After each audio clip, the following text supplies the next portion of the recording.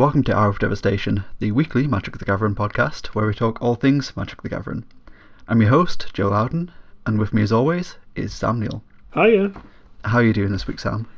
It's been a week of up and downs, you know? Yeah, totally relate to that one.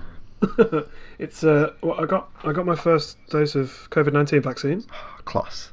Which was great. Big That's fan. really good. I'm now like 64% immune to it or something, some kind of number, and I haven't got a blood clot yet and died, so that's nice.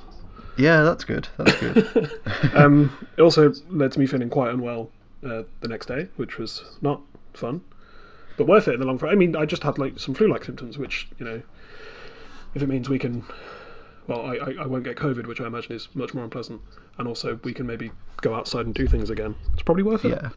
Oh, yeah, definitely.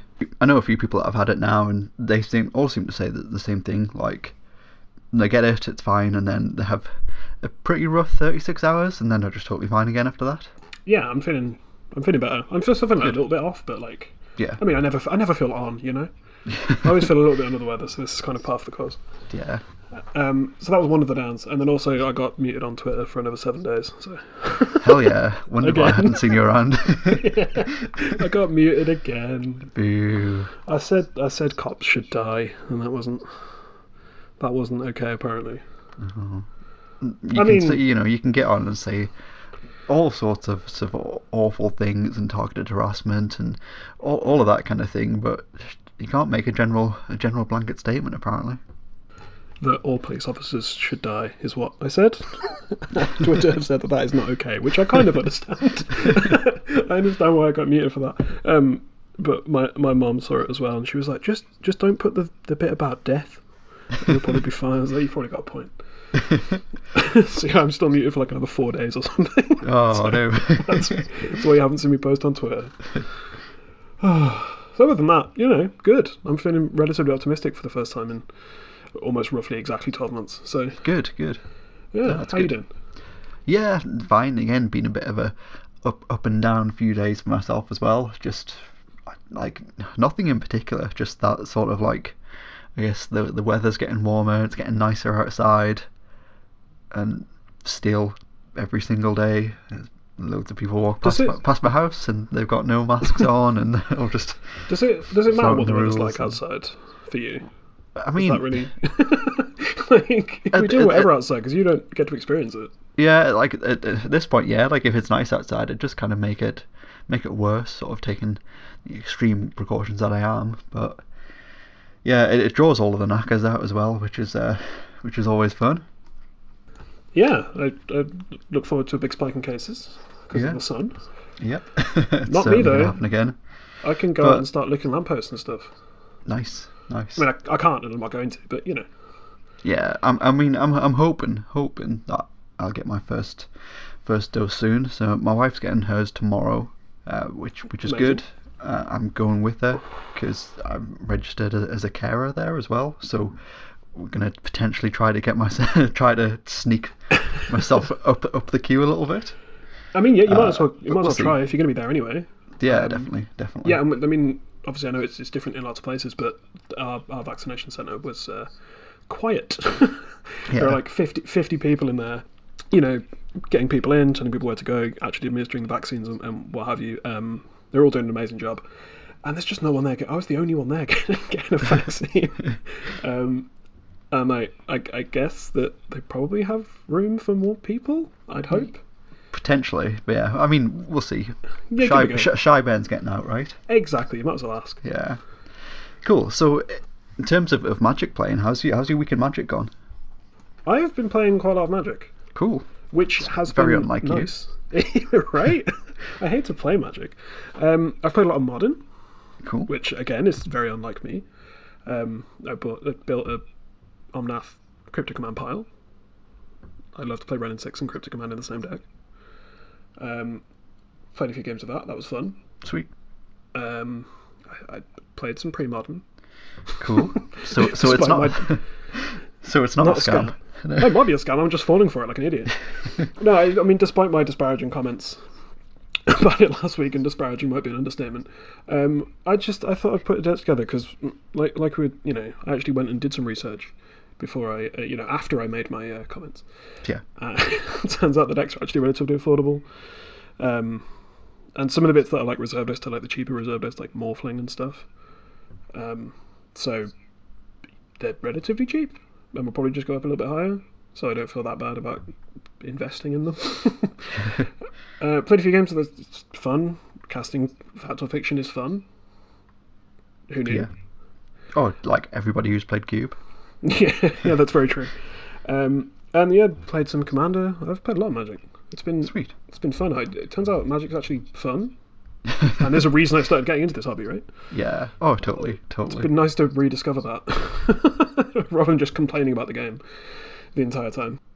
It's good. I'm glad you've been having fun with this game that we really do love. Yeah, it's just nice to prove it every once in a while. You played much Magic this week? I've played a lot of Magic too, a hell of a lot of Magic, but completely different. I've been drafting Vintage Cube pretty much like non-stop. Like whenever I can get a spare hour and a half, I'll sounds about right. Fire up a draft. It's fantastic.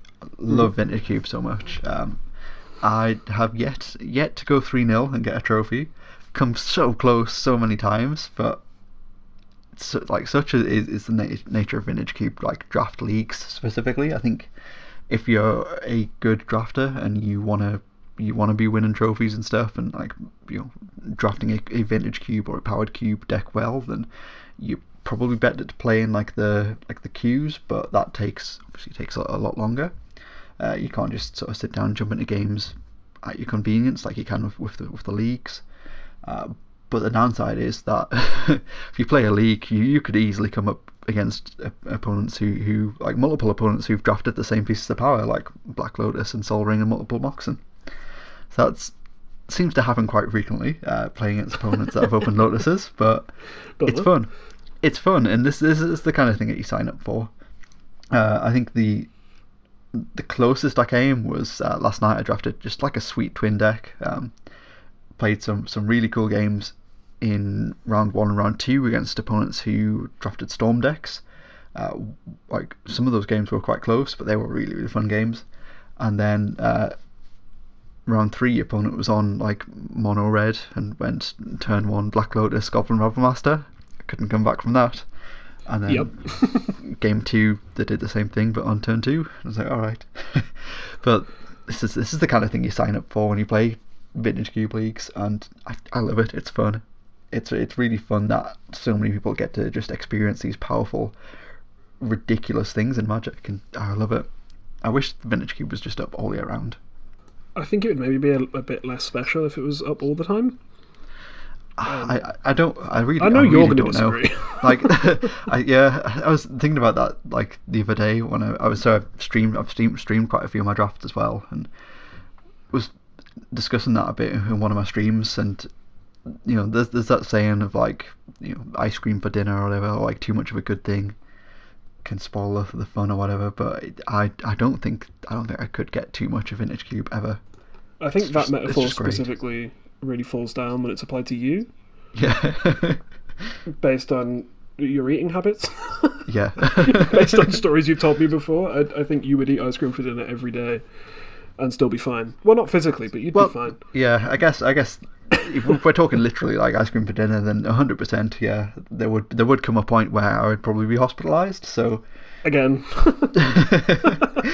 I guess that metaphor does hold up there, like literally. But but you take that metaphor applied to Vintage Cube, I think I could just draft Cube all day, every day, and probably just never get bored of it. No 2 games are the same, and I love it. Well, apart from those 2 games where your opponent went Black Lotus, Goblin Rabblemaster. Those 2 games were quite similar. They were quite similar, but they weren't the same. They did it on turn 1 in game 1 and turn 2 in game 2. Now, call me a pedant, but that sounds the same. It sounds like exactly the same thing. It was fun. Okay, good. That's the main thing. Fun for my opponent, but yeah, I just love it. And I guess as soon as we're done recording this, I'm probably going to fire off a couple of games with the deck I just drafted before we started recording this. Yeah, I just assume if you're not at work or not literally speaking to me, you're just playing Cube. Yeah, while Vintage Cube is up, I do try to get in as much as possible. Love it. Mm-hmm.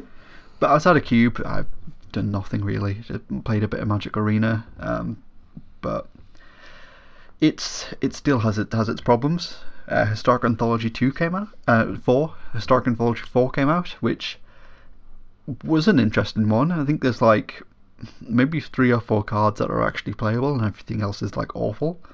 But it's added Death Shadow to the format, and Death Shadow seems to be seeing a lot of play, so that's cool.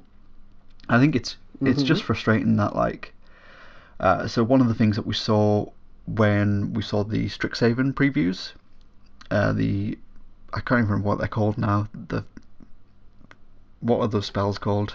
Mystical Archive Super Duper Mystical, Special that's the one. Japanese Mystical cards. Archives. Yeah, when they previewed the Mystical Archives cards, they said that not all of these cards would be in Historic because they're too good, and specifically named like Swords to Plowshares.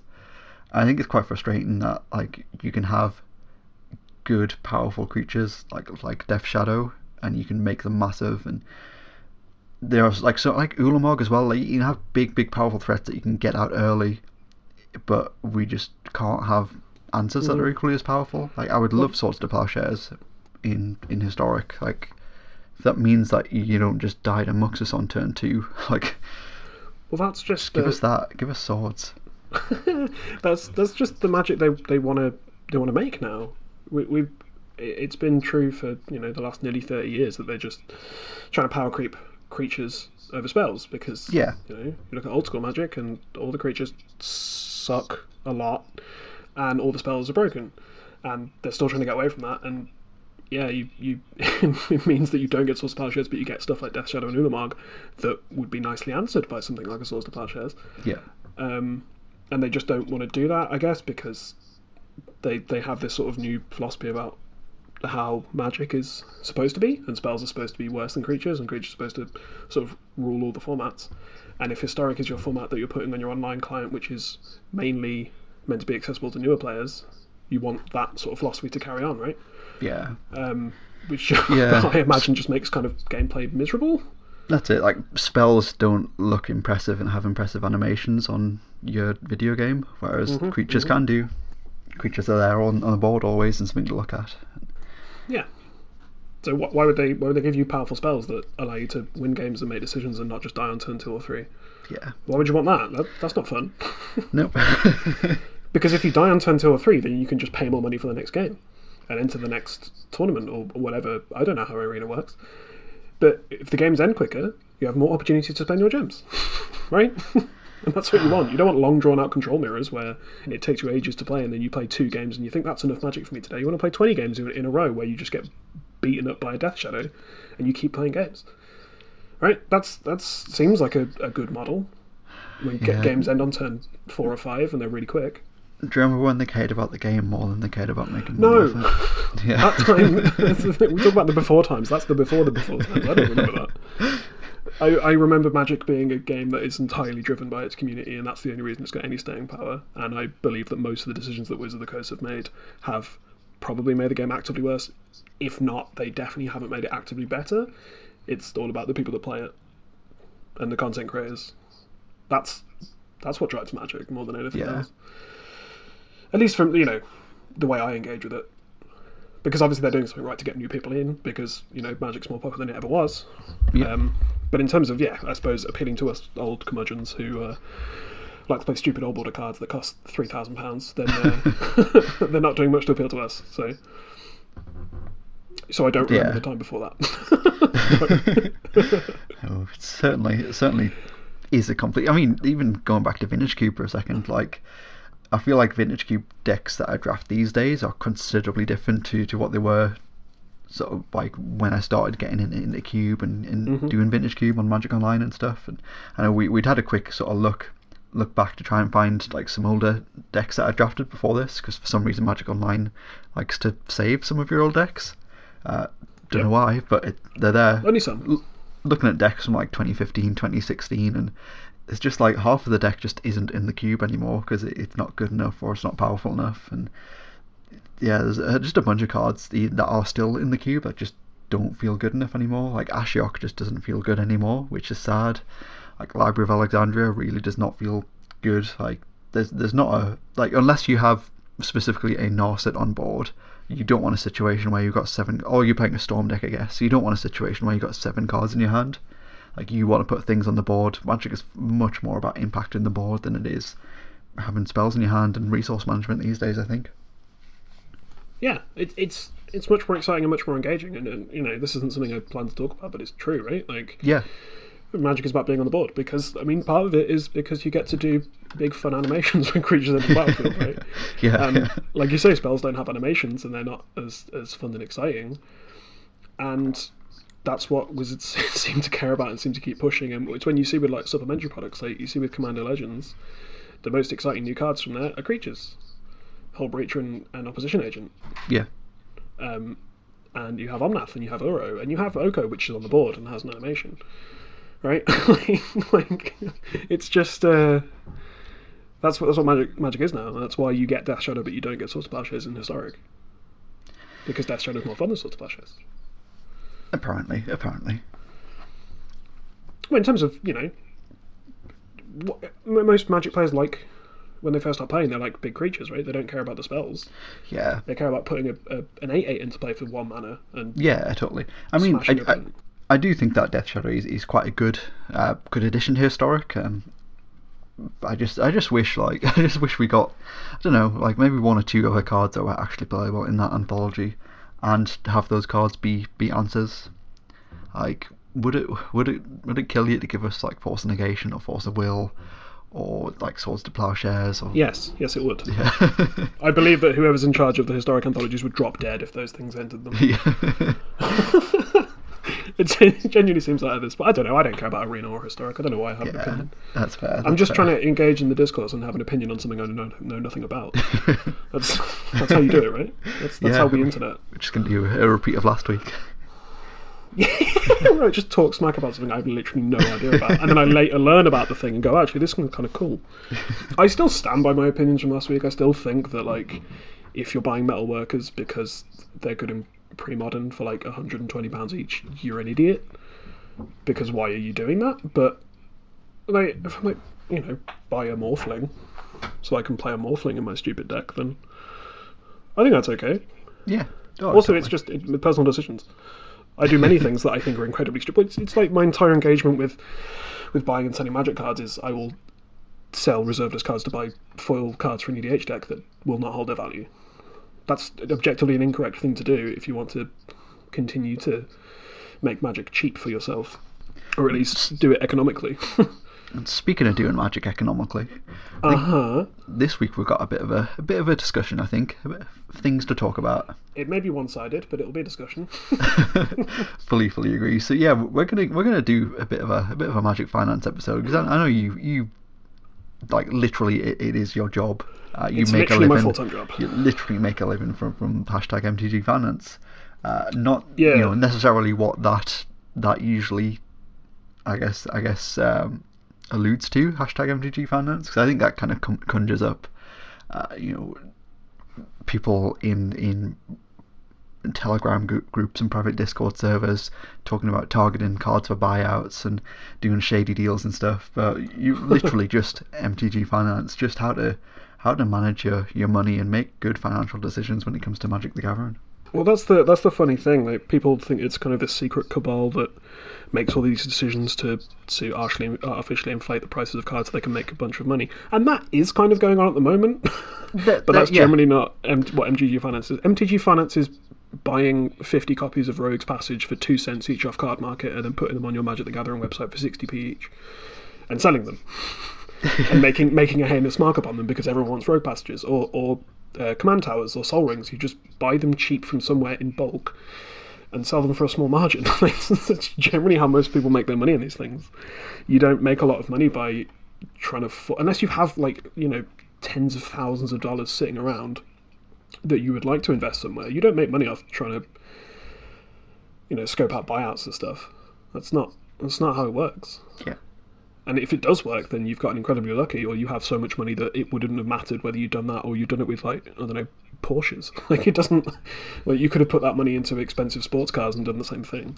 Yeah, I think that's the thing. Like, when it comes to specifically these sort of reserve list buyouts and all of the movement that we're seeing on really high-end stuff, a lot of that is people, like, literally just using Magic cards as investment vehicles. because 100%. Because they are, because you can do that these days. It's like collectibles are a perfectly fine and provenly very good like investment vehicle. You see it across everything. Especially when you have really limited edition things like older Magic cards. Like there's a very, very finite amount of them, but then you also have the added bonus of them being like actual game pieces with an actual demand. Like it's not just like, oh, I'm going to buy up like every PSA 8 whatever baseball card from back in the day. Like it's not quite that. Like there is definitely big money in baseball cards and sports cards and stuff, but Magic cards and Pokemon cards and I guess Yu-Gi-Oh cards to some extent, but they have a ridiculous reprint policy. They do have actual demand, and when it is these old reserve list cards that they can't be reprinted, they're never gonna go down in price. They're never gonna go, like, you're never gonna lose value on them. So if you've got a stack of money and you want to use that money for an investment, it makes sense to put it somewhere where it's never going to go down. And for a lot of people, that is collectibles currently, because their money is worth more in collectibles than it is sat in a bank, sat in an index fund. I've made, quote unquote, heavy asterisks, more money, because making money involves selling, but I've made more money from the money that I've put into small pieces of cardboard intended for children than I have in the bricks and mortars currently surrounding me. Yeah. Right, like, which is, historically, buying a property, or buying multiple if you're a bastard, is one of the soundest ways to not make money, but protect the money that you have, and keep it safe and make interest on it, etc. I've made more money on a guy's cradle than I have on the flat that I currently live in, right? Like, it's more currently financially, again, heavy asterisk, quote unquote, responsible to put money into reserve-list Magic cards, and not just reserve-list Magic cards, but like stupid stuff like Full Art Foil, Jeweled Lotus, and The Great Henge, which are going up exponentially percentage-wise. I've made more money off that than I have off buying a house, or would have done putting into a lot of stocks or investments or anything like that. And that's alluring to a lot of people, because people see that happening and they hear the stories about someone who did this trade and then traded up to this and bought this for this much in 1998 and sold it in 2021 for 17 times the price. A lot of people want to get in on that, and you understand why, but also it's not a good idea. I'd say that as someone whose full-time job is trying to make money out of Magic cards. It's very difficult. Yeah, that's you have to have a lot of capital. That's the key issue with anything. Like when it comes to investing in anything, you need the capital. Like you absolutely need the capital, or else you're like the risk is just far too much. Like yes, there might be a small risk in stuff like reserve list cards, but at some point you're going to need that money back, like unless you have the capital to do so. And if you don't, like if you could do with £500 in your bank account more than you could an Underground Sea, then 100% you should have that £500 in your bank account. Yeah, we've all been in that position, absolutely, and it's the responsible thing to do. And yeah, that's the thing. There are so many different facets at play. Like, there are a lot of people that think, "Oh, I'm going to start a Magic store." And it's like, don't, please don't. I mean, starting an independent business is just especially while COVID is a thing, but just generally, it's not a good idea if you can avoid it, unless you're like the specialist and like the best person in the world at this one thing.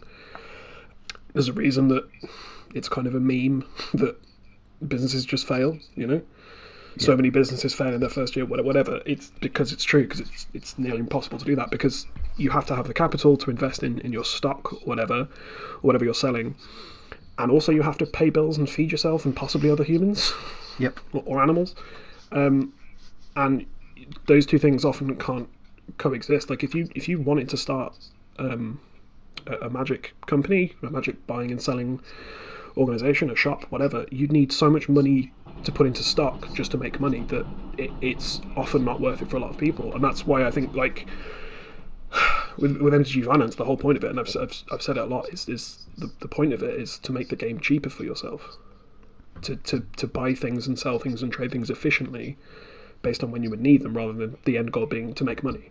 Yeah. Because if your end goal is to 100%. make money, you'd need at least like 50 grand to buy stuff, and you'd have to buy it cheap off the right person, and then have the right outlets to sell it. You can't just have £50,000 worth of stock and then go to a trade group or whatever and be like, I'm selling this, because that's not. It's a very uncertain thing.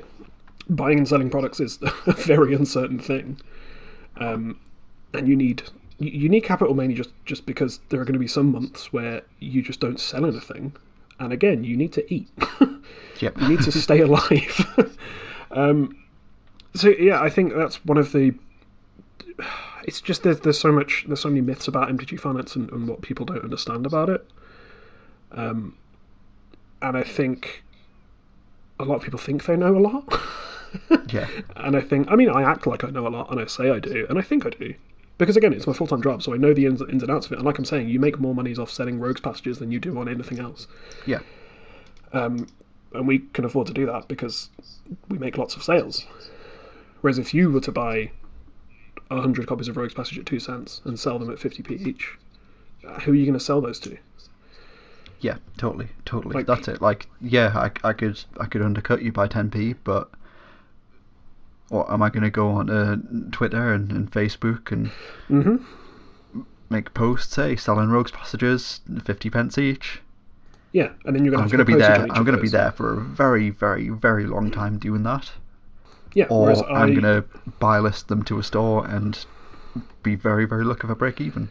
Yeah, that's what a general person should do. Like a general player in the average Magic playing population should do, is just buy list your stuff and move it into stuff you do want. Because when I'm selling a Rogue's Passage I bought for 2p for 50p, I'm also selling a Sol Ring and a Command Tower and an Eternal Witness and an Elvish Visionary, right, to the same person. Yeah. And I've also got similar markups on those items.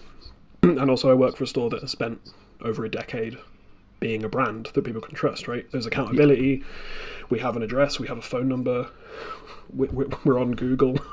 You can literally find out where we are. Like, if there are ever any issues, there's traceability and trust there. You're just some fucking guy on Twitter trying to hawk some cards. Yeah, like, who are you? Like, and that's why, and that's also why people should pay a premium. Like, people complain about the prices that stores charge for their cards. Like, oh, Snap Custom Made is actually worth £20, but this store's selling it for 30. It's like, well, yeah, because there's also expertise, there's also time, there's also efficiency, there's also guarantee, there's also trust, and all of these things. Whereas if you're selling it on a trade group on Twitter, I'm not going to pay you £30. I'm going to pay you the market value of it. Because literally all I'm paying for is that card to be put into an envelope and put through my door. Yeah, that's all I'm paying you for. So you're not allowed, entitled to charge these premium prices. I think the main thing to do, if you're genuinely interested in MTG Finance, the first thing to understand is that you are just trying to make the game cheaper and more economic for yourself, and maybe have some fun as well. But the main goal of it is to trade up into the things you want. Yeah. The main thing is just listen to people who know what they're talking about.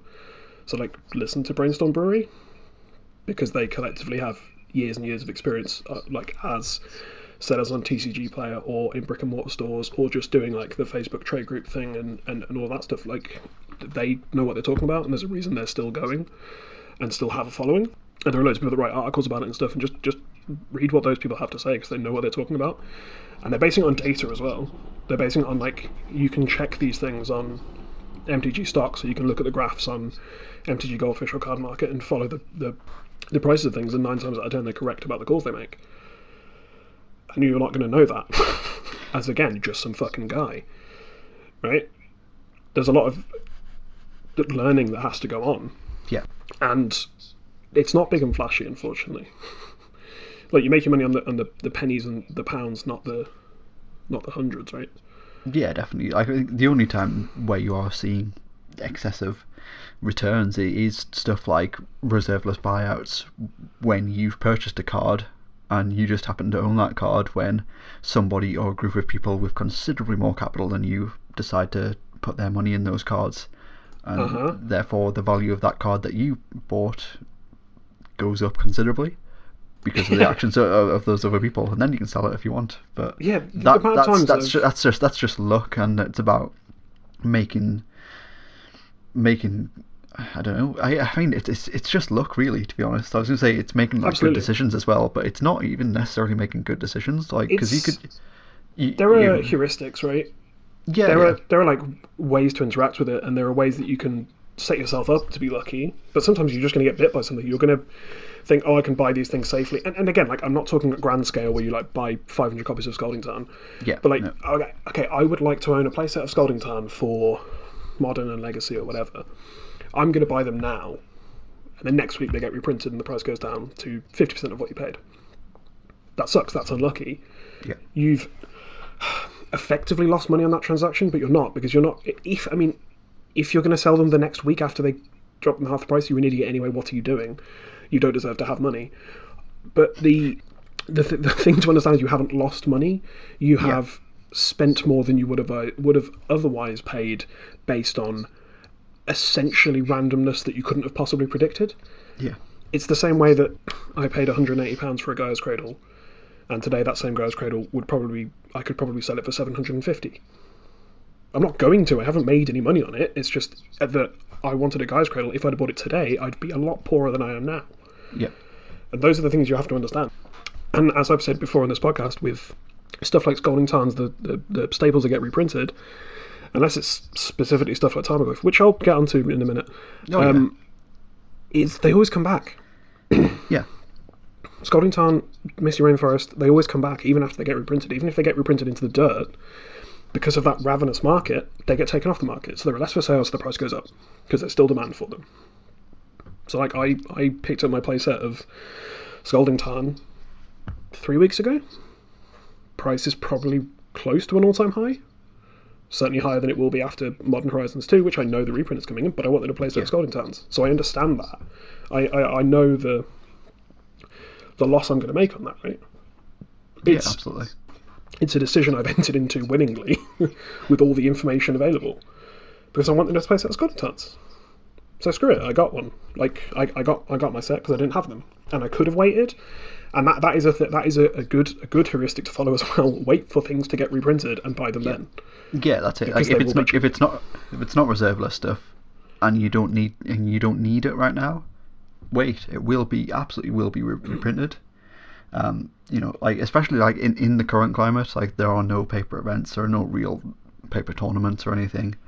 Like you don't need to buy a playset of Scalding Tarns for your modern deck. No, you definitely do not need to buy them right now. Especially we know there is a reprint coming this year. So if Absolutely. you're somebody who's looking to play a deck of 4 Scalding Tarns in modern, you don't have them currently, just wait that 6 months or whatever. Like in the meantime, if you do want to play modern, if you're just playing with your friends, see if your friends will let you proxy them, or if not, like there are other less efficient lands that you can play and still play the deck less efficiently until you get that reprint, or just like buy one now, like buy one now and then buy the other 3 when they get reprinted. Yeah, or you do what I do, and I'm going to justify what seems like on the surface to be an absurd decision to buy Tarns when they're at a relative high, when we know there's going to be a relatively large dip coming in the future. Yeah. And that's accountable, right? Like the price of Scalding Tarns is currently this. They will be, say, 40% cheaper when Modern Horizons 2 comes out. That we can say with relative certainty. So if you do just have the amount of money that you could pay for to buy a playset of Scalding Tarns at their current price, then you can do that knowing that they will go down once they get reprinted, and knowing, based on all the historical data we have for fetch lands when they've been reprinted and other staples like that, they will go up to the current price, if not slightly higher than they currently are, after a certain amount of time, a couple of months, 3 months, 6 months out from their reprint. Yeah. Because it always happens, because they get removed off the market by people like you who are buying them at their absolute floor, and then the demand is still there because they're still staples in basically every format, and they will go up from there. So you can spend your, say, £160 on a playset of Scalding Tarns, and then after enough time, they will still be worth, quote unquote, I'm doing a lot of hypotheticals, they will still be worth £160 slightly more. Yeah. Right, you know that, and that's why I bought them, because I'm like, well, I want them now. even though I don't need them, obviously, because, like I said, paper events, I can proxy, whatever. Because I know that I'm not just pissing money down the drain. Also, I'm kind of okay with pissing money down the drain because I have the privilege to do that. Like, I know that I'm still going to be able to afford my mortgage, my bills, my car payments, right? Yeah, even absolutely. if I do lose a shit, like if I just threw away £100, I'd still kind of be okay. I never want to do that. That's never the plan. But I have that relative security of knowing that I'll never be completely destitute because of poor financial decisions. And I'm not making crazy. Like, I'm not buying very expensive things, but I know that, and that's the risk you have to know going in. If you can't afford magic cards, don't buy magic cards. Yeah, definitely. That's true of literally everything apart from food. I think another thing to factor in as well is just like how long are you going to use them for as well. Like, it's not just like you said before. Absolutely. I'm going to buy these now, and then I'm going to play with them for a week, and then I'm going to sell them for less next week, because that's ridiculous and that does not make sense. But and I've done that. Something like something like a playset of Scald and Tarns that sees a lot of play in all of the formats that they're legal in. So you're going to get some good mileage out of those cards. Be that months, be that years, be that like whatever. They are key important staples for the game. So I don't mind playing we're talking Scald and Tarn specifically. I don't mind playing a bit of a higher price now, knowing that a reprint is coming, but knowing that I'm still going to be playing with them in 12 months' time anyway. When yes, they might have gone up, but they might have gone down. But I'm going to get my quote unquote 160 quid's worth of play out of them, definitely. Now this is my thing. This brings me very, very nicely. It's like I asked you to segue to my next point about magic cards in general. It's such a, and we've seen this exemplified in a very specific Facebook thread that has now been taken down. It's this kind of weird attitude that people have to magic cards specifically. In that, like, there are cards that I bought at 5-6, like my playset of Noble Hierarchs, that I'm pretty sure I paid like 40 quid each for. Yeah. Because that was a good price for Noble Hierarchs at the time, and I really wanted to play Noble Hierarch. And now they're like 12 because of off of the back of the Double Masters reprint, or possibly lower than that. Do I feel bad about that? No, because I've played them for 5 years. Yeah. I've played one GP main event with them. I've played countless FNMs. I've played loads of GP side events. I've played the Axion events. I've played my Noble Hierarchs in. So I've gotten mileage out of that money that I've spent. I don't need to have the money back on those. It's this weird thing specifically with Magic, because the secondary market is so prevalent, and there are people that make a living off buying and selling Magic cards and engaging with the secondary market, that people are obsessed with cards retaining their value. Yeah. And it's an attitude change you need to have, where these are tools, these are game pieces that you're purchasing in order to play a game. Like, when you spend, I don't know how much video games cost now, but whenever you spend an exorbitant amount of money on video games, or on a PS5, for example, are you upset in 4 years' time when you can't sell your PS5 for the exact price that you paid for it?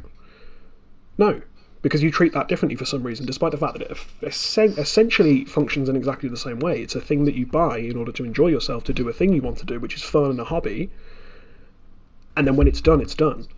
When there's something new to get, you get that, and you don't think about well, you probably should, but you don't think about the hundreds of pounds that you've sunk into that thing at the time, because it's a thing you want to do, and it facilitates enjoying yourself. Yeah. You can treat Magic cards the same way.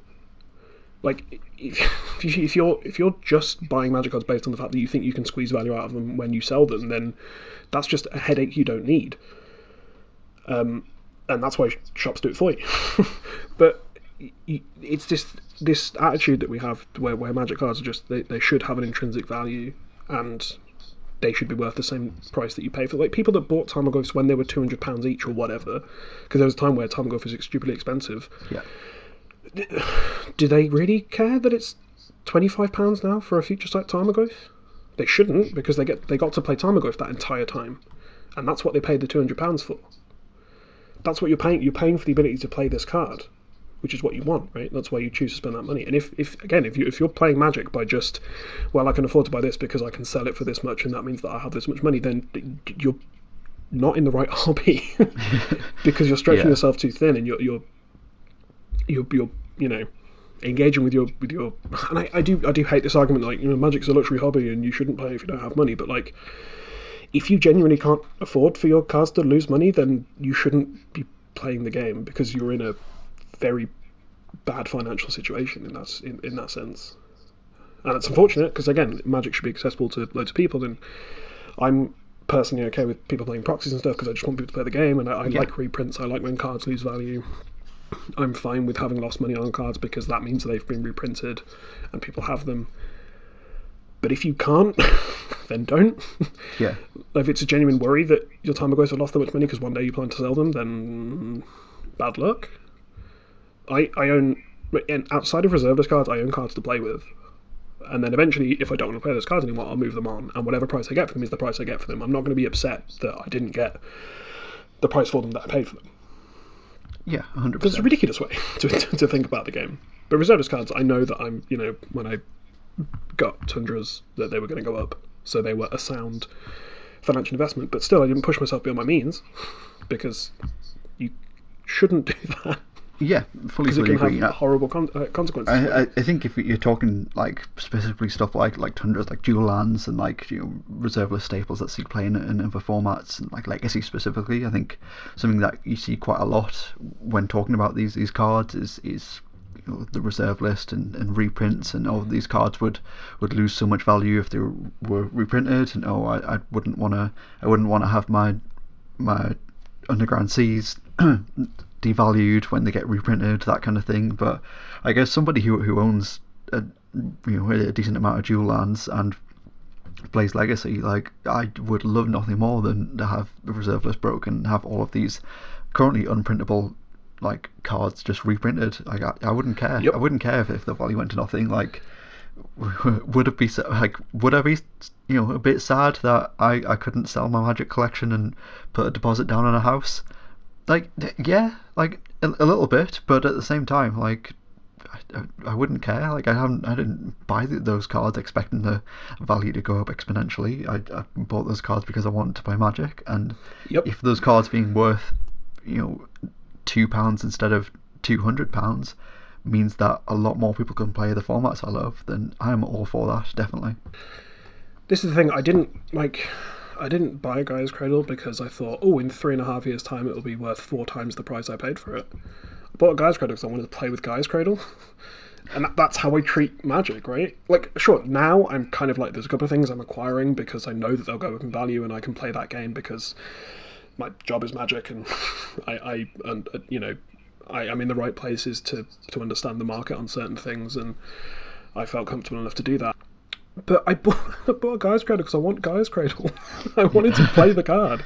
I'm not, like you said, I'd be ecstatic if they got rid of the reserve list, because one, it means that I could acquire more dual lands to play with, which would be fantastic. Like, I'm not, like, I guess it's nice if you can turn your hobby into a retirement fund one day, but I'm not sure I'm ever going to want to part with my reserve list cards before I die, because who knows when that's going to be, and that's not my plan, right? My life is my life, and my hobby is my hobby, so I'm spending money on my hobby, and that money, that hobby money is essentially gone, unless something catastrophic happens, in which case, I lose my job, my house burns down, my car explodes.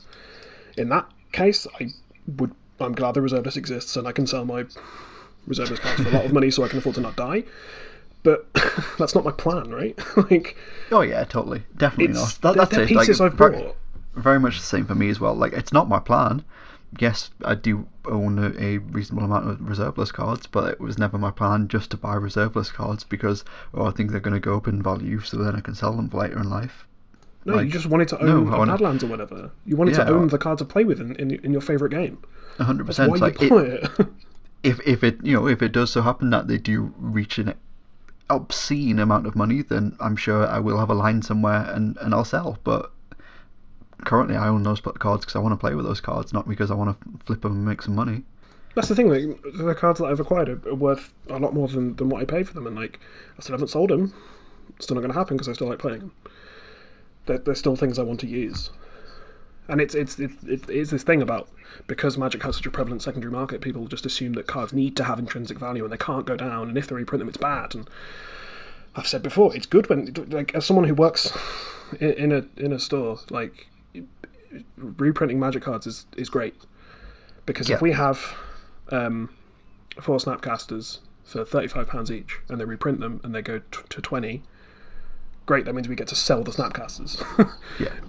We get to move this product and have actual cash to buy more things, potentially more Snapcasters that we can get at a reasonable price and sell them at a slight markup.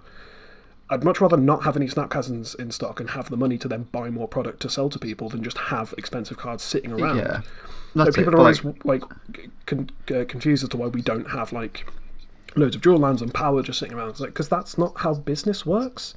Yeah, we need to pay our bills and I need to earn my wage, right? Like we can't afford to just sit on expensive things because they're expensive, because we'd rather sit on staples and command towers and rogues passages that will make us money. Yeah, definitely, and it's the cheaper things have the larger audience as well. Like for every one person that can buy a Snapcaster at 35 quid, there's probably 2 people that can buy a Snapcaster at 20 quid. Yep, and that's great. Absolutely. Rather than you selling that one for 35, you sold 2, but you've made 40 quid. Which I can then use to use. Like, we can use. Yeah. That is money. That is not just these random arbitrary numbers that are just fucking assigned to these pieces of cardboard. This is actual tangible... Well, again, it's all just made up numbers sitting on a computer, but you know what I mean.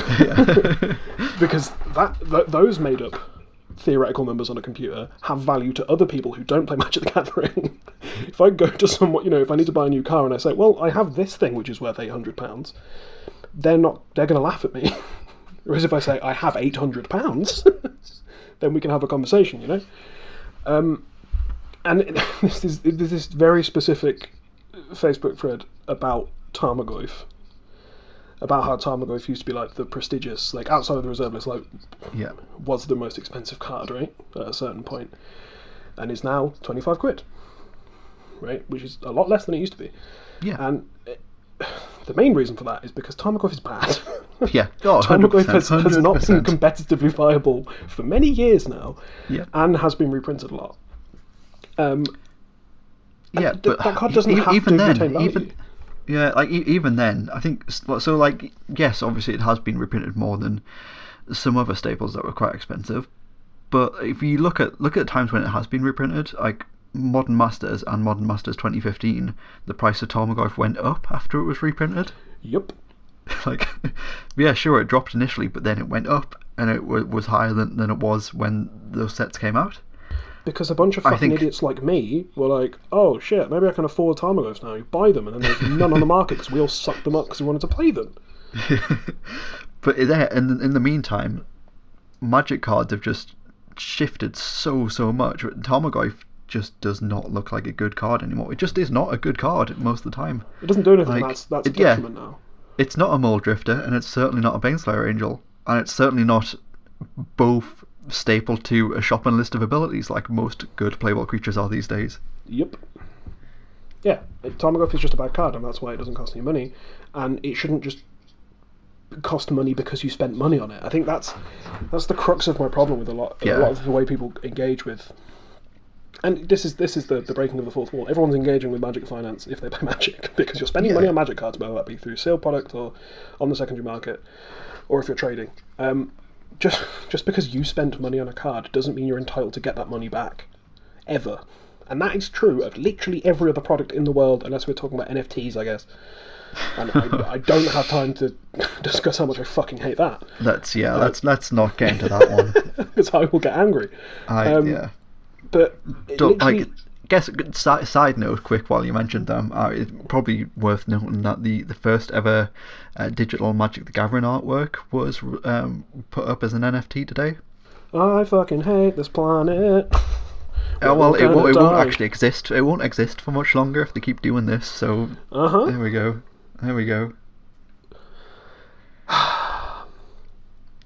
Anyway, just as someone that, like, my entire existence is engaging critically with capitalism and making money from it, I hate it so much. Yeah.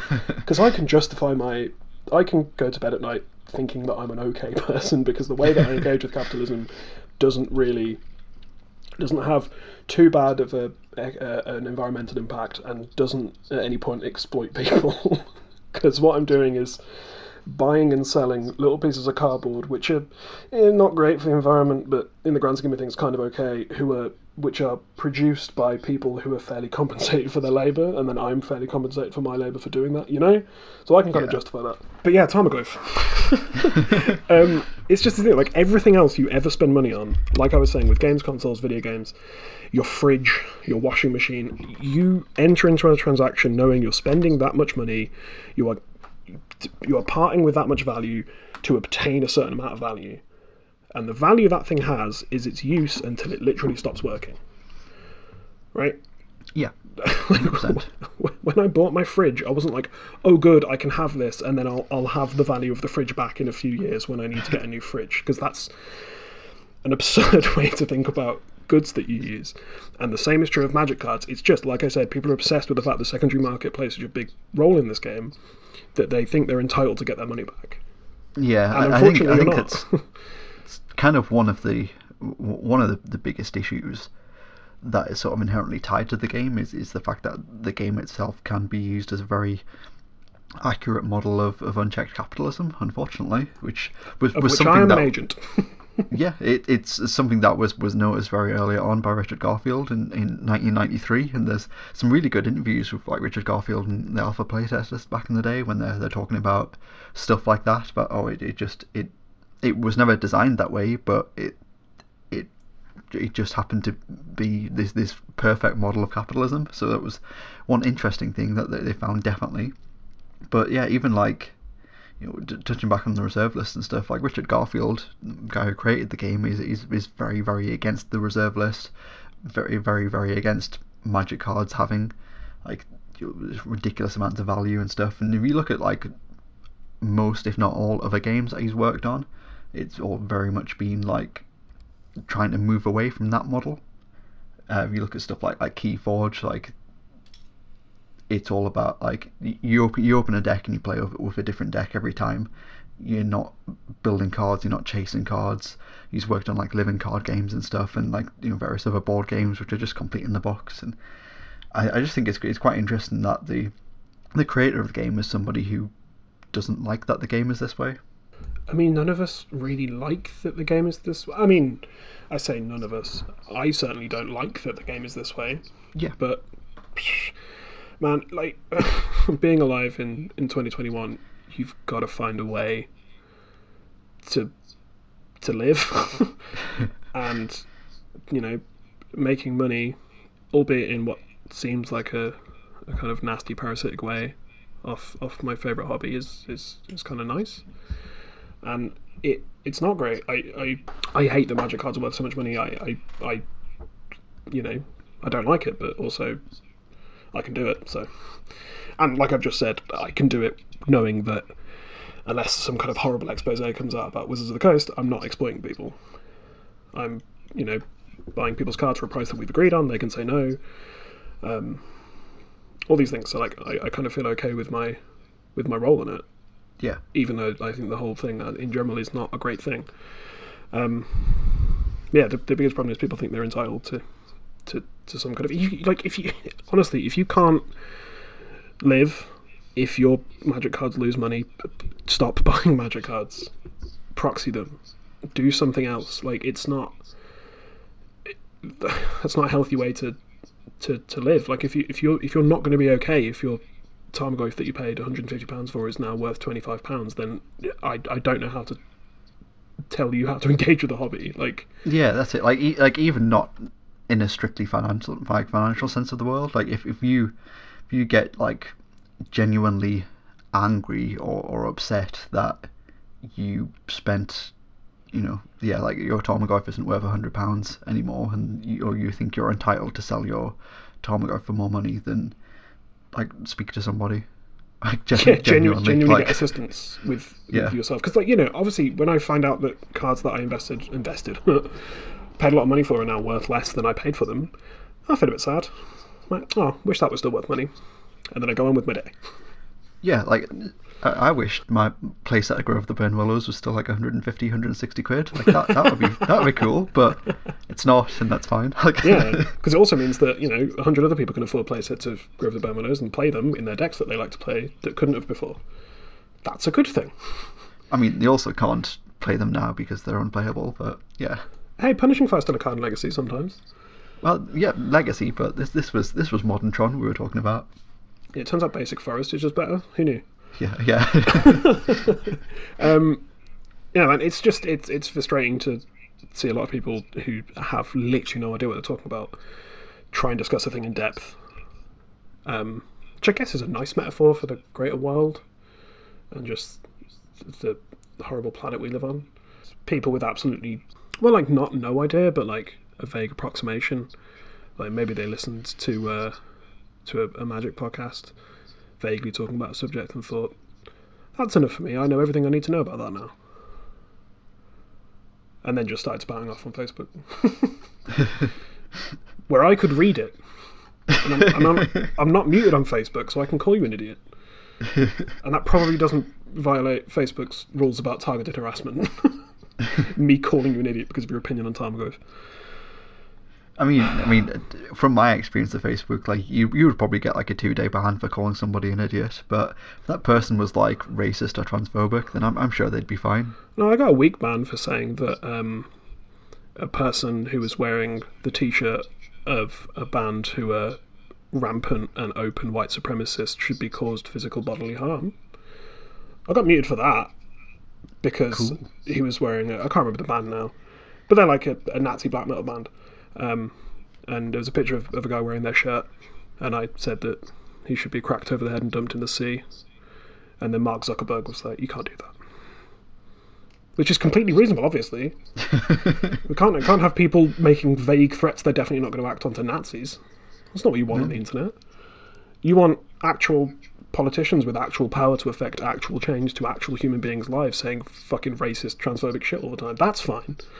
But me being like, I'd probably hit that Nazi in the face. Bad. Can't be having that. Oh, this world we live in. It's good, isn't it? It certainly exists. Look, I just said I mean, that we're wandering well off topic currently, but like, I watched all the recent Adam Curtis documentary the other day, which kind of just takes an objective viewpoint of modern history from like pre-1945 to like present day, and it's the most like interesting yet completely soul-destroying and harrowing thing I've ever seen. So if you fancy that, go check it out on YouTube. It's very good. Like, why do you think I just bury myself in Magic cards and Warhammer? I don't like to engage with these things. Look, I just think that I should be allowed to go on Twitter.com and say that I think the entire of the Met Police should choke on the boot they're clearly licking, right? And die. The problem was the word die. I understand that. I just have an opinion. Apparently I'm not allowed to share it. I don't want to cancel the police, do you? You can't have the entire of the Met Police getting cancelled for, assaulting women while they're at a vigil to remember a woman who was murdered by. But it doesn't matter. Clearly none of this matters. Yeah. Anyway, hopefully some of this was useful and not soul-destroying and depressing. We're still living on a harrowing planet. Yeah, we do, unfortunately. That's the thing. At the end of the day, like, or at least our viewpoint, very much so, is that capitalism is the enemy, 100%. Like, but at the same time, there is no ethical consumption under capitalism, and you have to play under their rules. And if we're playing under their rules and engaging under their rules, then do yourself a favor and actually learn something about finance and how it all works. Yeah, and if you're going to play the game, yourself, that's the best way to scare a Tory is to read.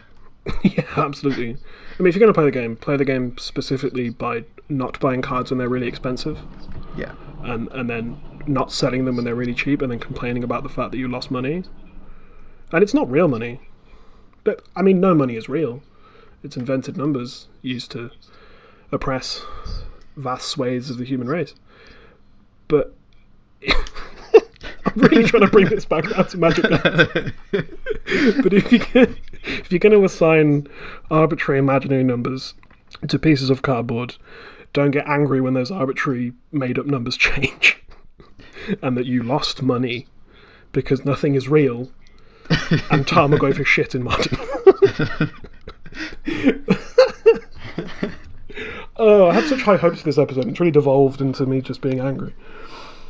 I think it's quite reflective of the time we're in. I think that, you know, you've had your first vaccine. Maybe I'll get my first one tomorrow. Hell yeah! Give it a few months, and then I think we'll be set on track to make some good content.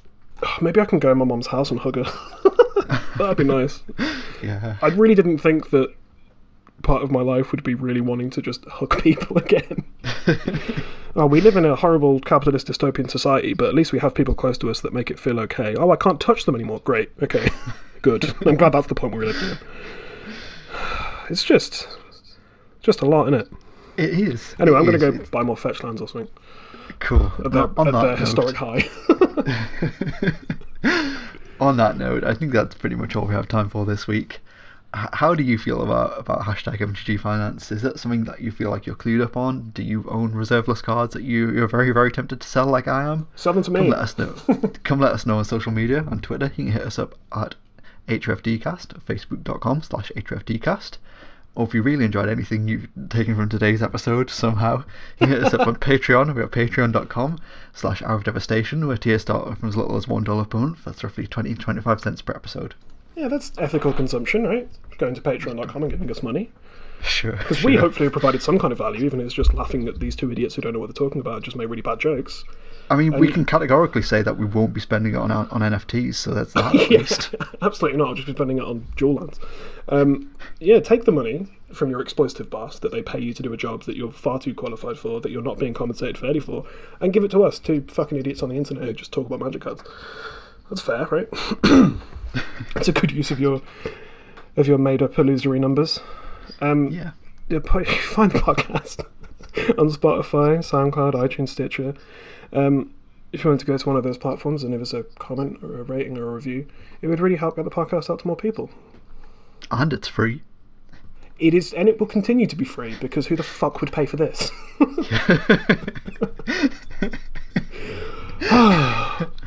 Awesome. If you want to find me on my own personal social media, on Twitter I'm at PeachGardenOath.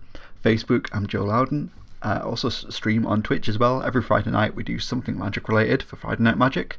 It's twitch.tv/PeachGardenOath. I'll probably just be doing Vintage Cube for as long as it's still up. It's really fun. You should come hang out. You can find my profile on Twitter at Snail69. Whether or not I'm allowed to tweet from it is a different story. I imagine 4 days from recording this podcast, I should be allowed to tweet again. I said this last time I got muted. I'm not going to wish death upon people anymore because my Twitter account might actually get banned at a certain point. So, yeah. I'll be there. Not awesome. Tweeting about wishing death on police officers. Awesome. So that's all we have time for this week. Once again, we're approaching the second hour. The God Pharaoh has returned, so we'll see you again next week on Hour of Devastation.